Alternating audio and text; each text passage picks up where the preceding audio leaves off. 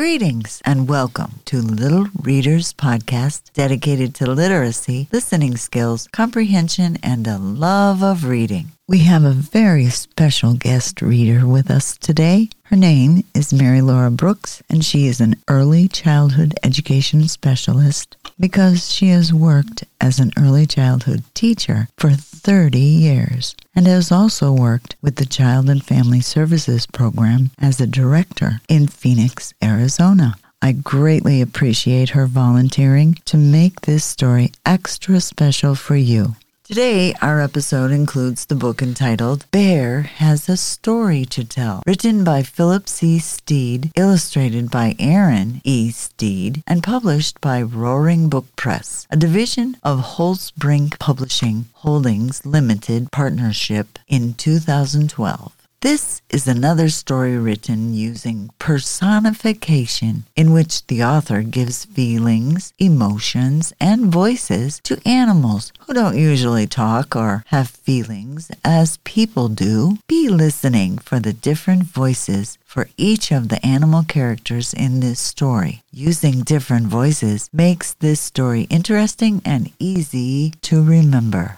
Let's begin. It was almost winter, and Bear was getting sleepy. But first, Bear had a story to tell.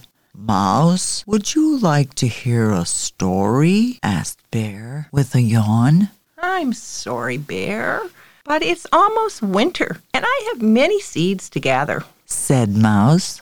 Bear helped Mouse find seeds on the forest floor. When they had finished, Mouse said, "See you soon," and tunneled underground to wait for spring.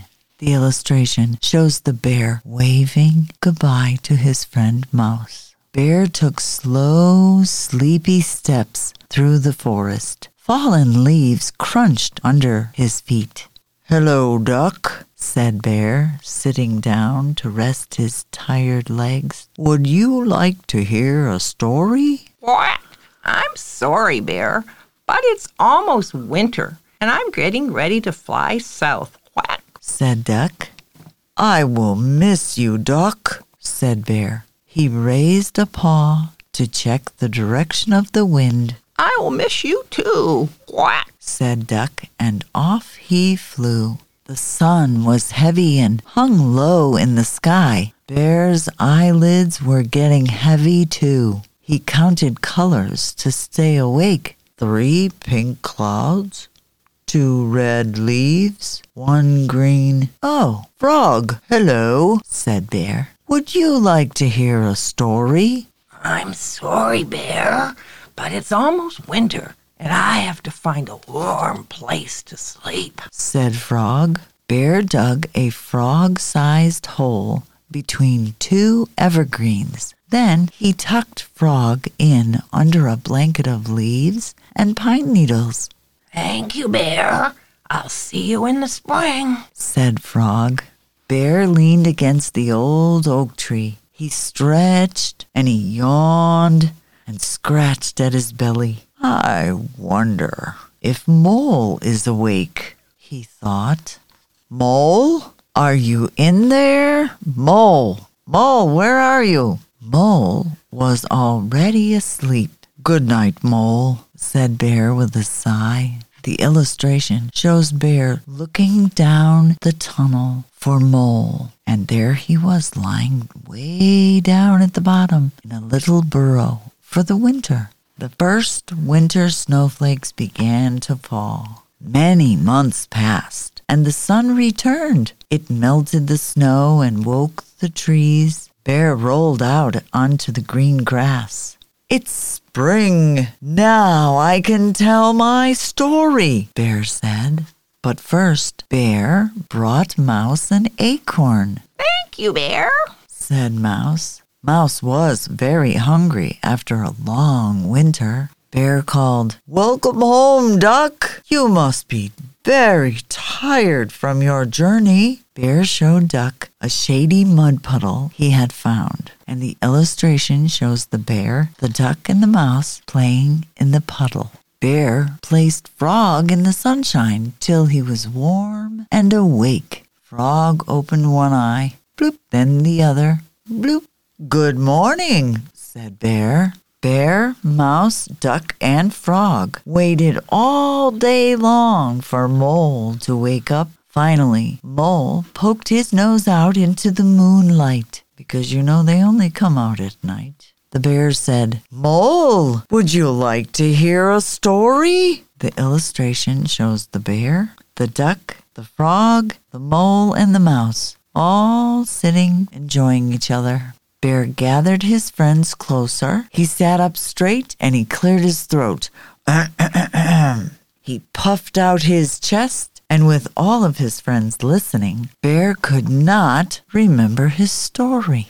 "It was such a good story," he said, hanging his head. "But you know winter is very long for a bear to remember." The friends sat together for a quiet minute. Then Mouse said, "Maybe your story is about a bear." And Duck said, "What?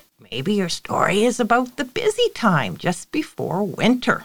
I think there should be other characters too," suggested Frog.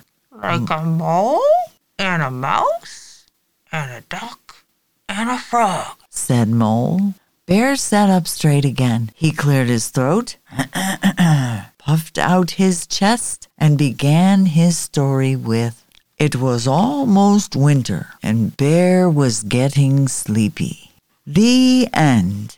Now, boys and girls, did you notice how Bear reacted when his friends were busy preparing for winter? He was a bit sad, but he understood what they had to do to survive or stay alive during the cold winter months. The bear was kind to them, and he helped whenever he could. It is true that mice gather many seeds and tunnel underground for the winter months. It's also true that ducks and other birds fly south during the winter months. This is called migrating or moving to a warmer climate. Moles and frogs do burrow underground and hide under leaves and pine needles during the winter months. And yes, bears find caves to sleep in during the winter months. This time is called hibernating, and it's like sleeping during the winter. And they do this in order to survive the cold temperatures and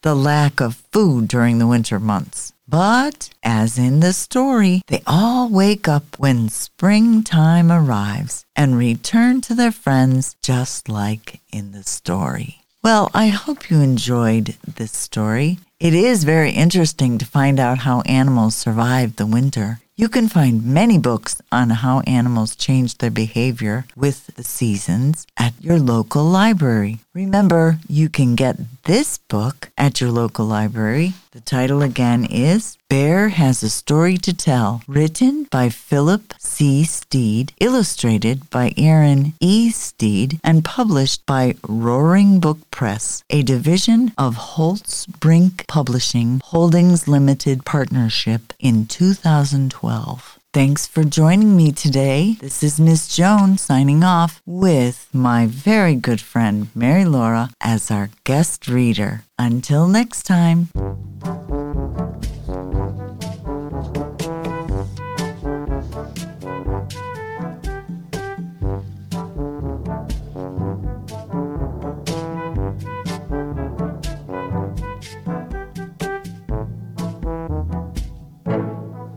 Stay safe, stay healthy, and always be kind.